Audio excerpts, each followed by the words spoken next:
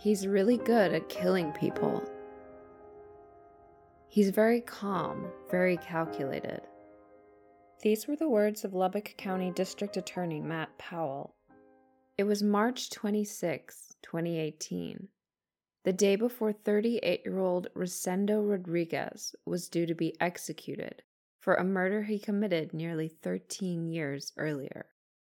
What I found particularly disturbing about this case was the total disregard for human life displayed by Rodriguez, coupled with his insistence that he was the victim up until the very end, despite the overwhelming evidence against him. I'm your host, Natalie, and this is Talk Murder with Me, Episode 3, Rosendo Rodriguez, the Suitcase Killer. I first learned about this case while watching every true crime geek's favorite guilty pleasure, Forensic Files. The episode gave me chills. I've been wanting to cover it for a long time, so I'm very excited to finally be getting around to it. On September 13th, 2005, workers at the Lubbock City landfill spotted a suitcase amongst the many heaps of trash. They found it odd that someone would throw it away, given that it looked brand new. It was not something they saw every day, so they decided to have a look inside. On opening it, however, they made a horrifying discovery. Folded into a fetal position was the naked, battered body of a red-haired young woman. The police were called to the landfill. There was nothing to identify the woman in the suitcase other than a tattoo on her ankle of the word summer. At the autopsy, it was determined that she had been dead for about 24 hours. Her injuries indicated that she had been raped. She had suffered 50 blunt force trauma wounds all over her body. The wounds on her head were particularly severe. There were also signs that her assailant had attempted to strangle her. To add insult to injury, she was 10 weeks pregnant. More horrifying still was that her cause of death was not determined to be from blunt force trauma or strangulation. She had actually died from positional asphyxia due to the way she was positioned in the suitcase. In other words, she was still alive when her killer stuffed her inside the piece of luggage. Analysis of her fingerprints identified her as 29-year-old mother of 4, Summer Lee Baldwin. Summer, who was originally from Tacoma, Washington, was going through a particularly difficult point in her life. She was struggling with drug addiction and had turned to sex work to fund her addiction. So they knew who the victim was and how she died. But the question remained for investigators. Who could have done this? What kind of person could be so cold-blooded and have so little regard for this woman that they could brutalize her and dump her in the garbage as though she was literally trash? The only evidence they had, other than Summer's body, was the suitcase she was found in. As I mentioned earlier, it was brand new. The inside was extremely clean. There was a plastic tag on the handle, which would have been where the price tag was attached. In a pocket inside, there was a small label with the UPC, Universal Product Code, number on it. Investigators easily found out that the make and model was sold exclusively at Walmart. So they went to the closest Walmart superstore and, sure enough, found identical suitcases on sale. An employee at the store was able to use the UPC code for the suitcase to determine how many had been sold in the last 48 hours, as well as the date and time of the purchases. It turned out that 2 suitcases had been sold. From there, they pulled up the store surveillance footage for the dates and times of the 2 purchases. One of the suitcases was sold to a woman at around 3 p.m. on September 12th, and the other was sold to a man in his 20s. The woman was quickly ruled out as a suspect. The man was Hispanic, in good physical condition, with a close-cut hairstyle, and wore a green shirt. He appeared extremely cool and calm as he made his purchases. According to the tape, he bought the suitcase at the prime shopping hour of 3:30 a.m. He also purchased a pair of latex gloves. He was caught on tape driving a large red pickup truck. Despite giving the impression that he knew exactly what he was doing, he made a huge error while out shopping, paying with his debit card. Investigators served the Lubbock Walmart with a federal subpoena so they could find out the man's name from the debit card he used. It was 25-year-old Rosendo Rodriguez III. Rodriguez was a native of Wichita Falls, Texas, and had attended Texas Tech University in Lubbock. He did not have a criminal record, but he was not completely new to police. His name had come up in connection with the 2004 disappearance of a teenage girl in Lubbock, but he was never seriously considered a suspect. More on that later. Rodriguez was in the Marine Reserves and was in Lubbock for training at the time. He was staying at the Convention Center Holiday Inn, where he checked in on September 9, 2005. Strangely, he opted to stay at a different Holiday Inn from the rest of his reserve unit. When he checked in, he gave the false name of Thomas Rodriguez.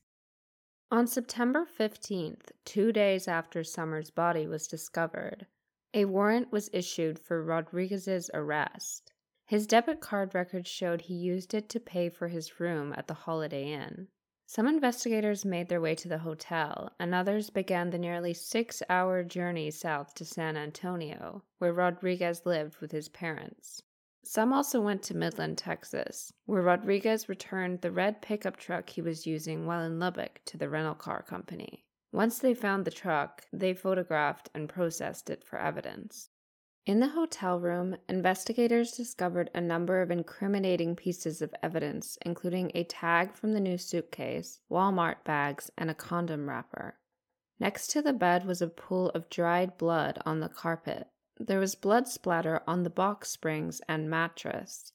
They found latex gloves thrown in a trash can down the hall from Rodriguez's room. The blood on the carpet was tested for DNA and came back as a match to Summer Baldwin. The latex gloves were also tested for DNA. They had traces from Summer and Rodriguez. Even more evidence came to the attention of investigators in the form of a report generated by Rodriguez's room card. It showed a list of times he used the card to enter the room, and it corresponded well with how investigators expected Rodriguez had spent the night of September 12th into the 13th. Rodriguez used the card at 12:30 a.m. on the 13th, which is when he likely entered the hotel room with Summer. This was backed up by a witness who came forward saying they saw Summer in a large red pickup truck with a Hispanic man with a very short haircut. The key card was then used to enter the room at 3:50 a.m., 20 minutes after Rodriguez was caught on the surveillance footage at Walmart buying the suitcase. Rodriguez was apprehended later on the 15th at his home in San Antonio. He invoked his right to an attorney right away and would not speak to investigators without one. A number of items were seized from his home, including his computer, phone, a bus ticket he had purchased to get home after dropping off the rental truck in Midland, a rental car agreement for the truck, and the green shirt he was wearing on the surveillance footage. After arriving home, Rodriguez spent time making a number of searches on his computer. He did not do much to cover his tracks.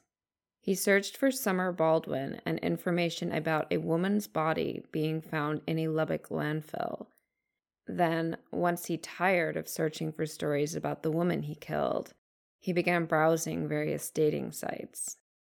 2 weeks after Rodriguez was arrested, his attorney reached out to investigators, saying that his client would like to speak with them. Rodriguez told investigators that he and Summer had consensual sex in the hotel room that night. He had worn a condom, which was why no traces of his DNA were found on her. When they finished, she began smoking crack, Rodriguez said, which he disapproved of. In his words, he grabbed the pipe away from her and she attacked him with a knife. In order to defend himself, he put her in a chokehold and she died, he told them.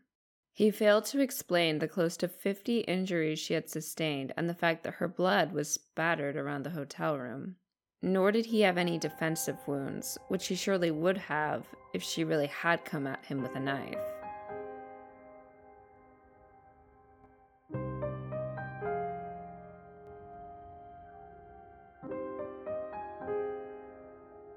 Lubbock District Attorney Matt Powell wrote an article for the Texas District and County Attorneys Association about this case.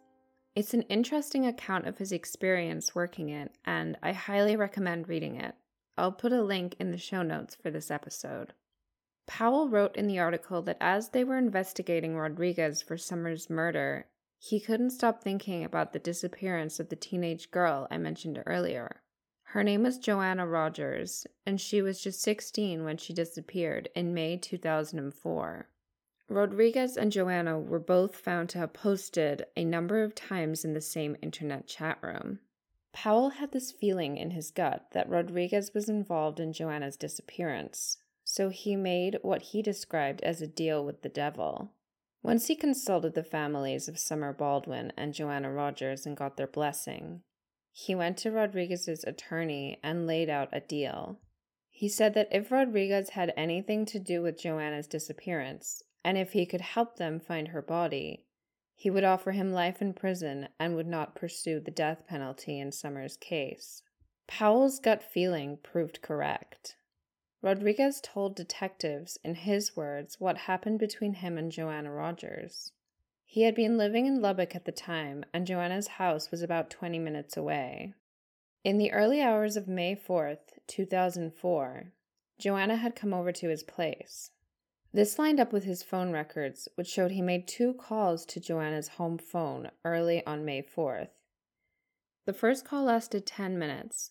The second lasted just 1 minute. Rodriguez claimed that soon after Joanna arrived, they had consensual sex.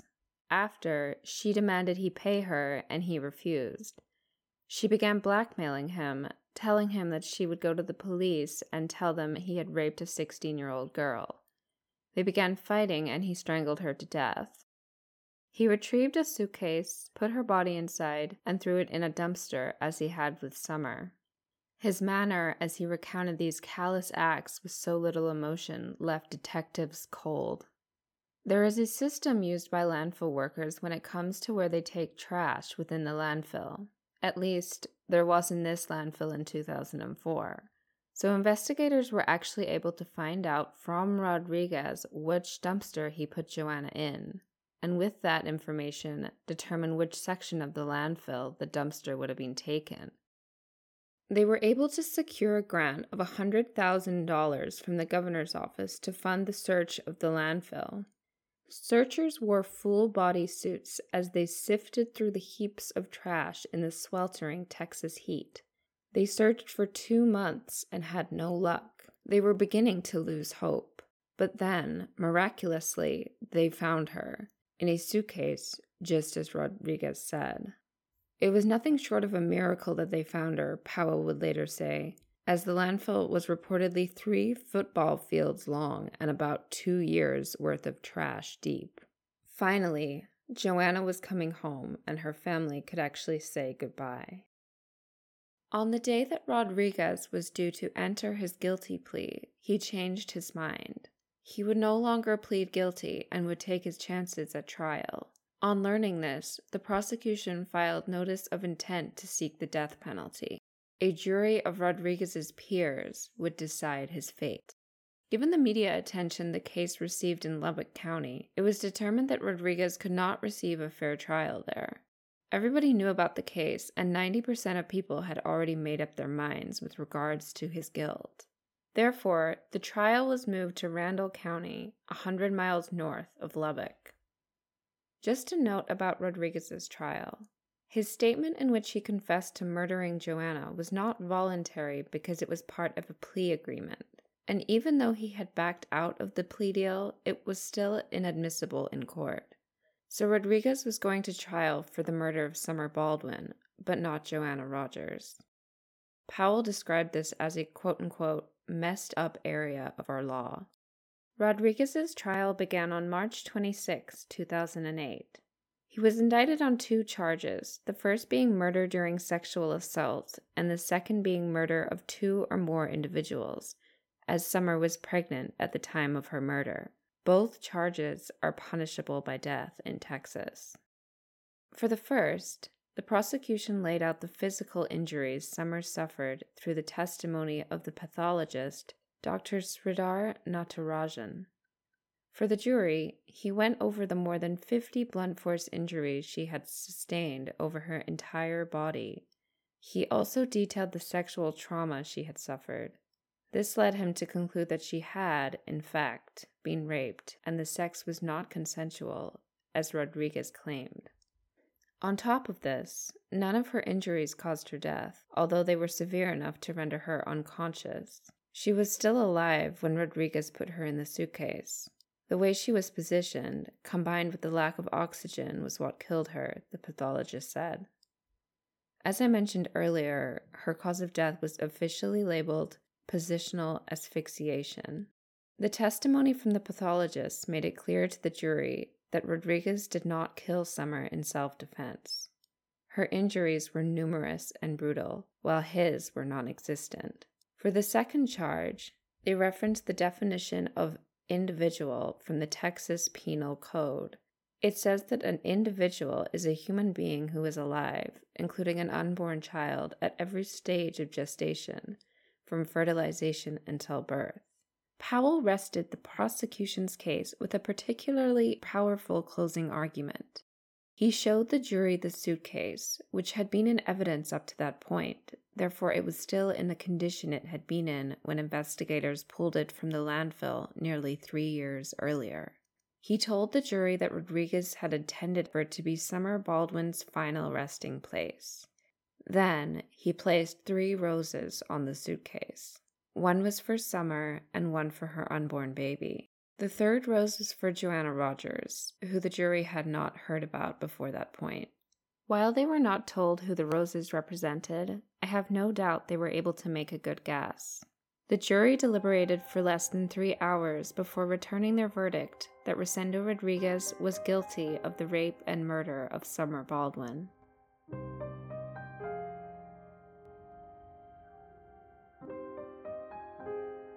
Next was the punishment phase of the trial, in which the jury would decide if Rodriguez should be put to death.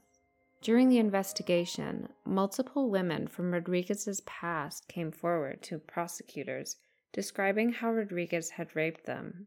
One was his high school girlfriend, and another 4 were from Texas Tech University.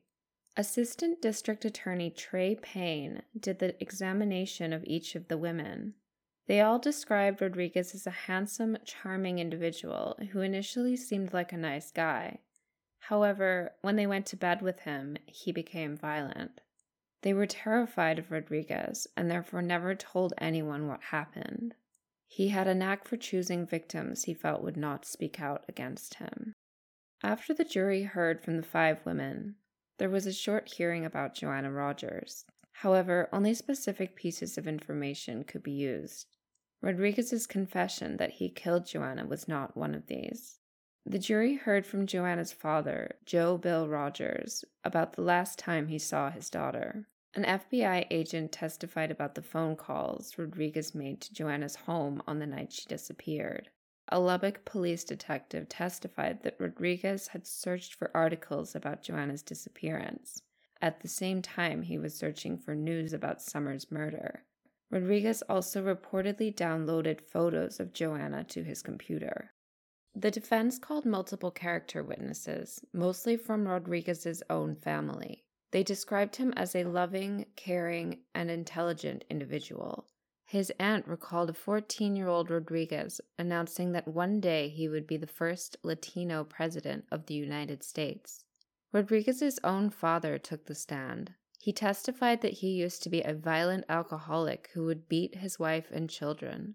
His son suffered immensely as a result, he said. Finally, Rodriguez's mother told the jury that her son had always been a respectful and kind person. He had his own son, she said, Rosendo Rodriguez IV, a boy who was 6 years old when his father's trial was taking place. It did not sound as though Rodriguez had much of a relationship with his son, however, having only seen him 3 times in his life. The jury deliberated for about 2.5 hours, returning with a recommendation of death. Rodriguez's attorneys continued to fight, filing numerous appeals on behalf of their client right up until the end. They questioned the credibility of the medical examiner's testimony that Summer was sexually assaulted, which was what made the case a death penalty case. Unsurprisingly, this appeal went nowhere. It was very clear from Summer's autopsy and the testimony from the other women raped by Rodriguez that he was a sadistic, dangerous man who was absolutely capable of sexual violence. They appealed his case to the Supreme Court, but this was rejected less than 30 minutes before he was scheduled to be executed. The appeal was described by the state attorneys as improper, untimely, and meritless, and nothing more than a last-ditch effort. Rodriguez never expressed remorse for the murders or the pain he caused the victims' families. When asked if he had any final words before his execution, he went on a 7-minute rant in which he urged people to boycott businesses in Texas until the state got rid of the death penalty. He complained about his appeals being rejected by the court. "This state may have my body, but they never had my soul," he said. He ended by pronouncing, "I've fought the good fight. I have run the good race. Warden, I'm ready to join my father." Rosendo Rodriguez was pronounced dead at 6:46 p.m. on March 27, 2018. Joanna's father remarked after the execution that an apology from Rodriguez would not have made a bit of difference, as he only cared about himself. "He's a sociopath," he said. "Rodriguez went to his maker, and he's got justice now," said Summer's mother. District Attorney Powell said in an interview with the Texas Tribune that Rodriguez's execution brought him no joy. However, in this case, the right guy got the appropriate punishment. Who sticks a human being in a suitcase and throws them out with the trash? This was a guy that, left unchecked, was going to hurt somebody else again and was going to continue to terrorize women, he said.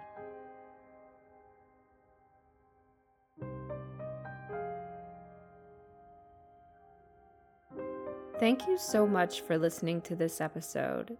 If you liked it, please consider giving me a 5-star review on Apple Podcasts and subscribing wherever you're listening now.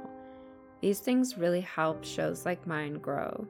If you'd like to support the show, you can become a patron for just $3 a month at patreon.com/talkmurderwithme. I currently have bonus blog posts for patrons, and I'm planning to start doing monthly bonus episodes very soon. The links to my social media accounts are in the show notes for this episode. If you'd like to get in touch, please email me at talkmurderwithme@gmail.com. Until next time, stay safe, friends.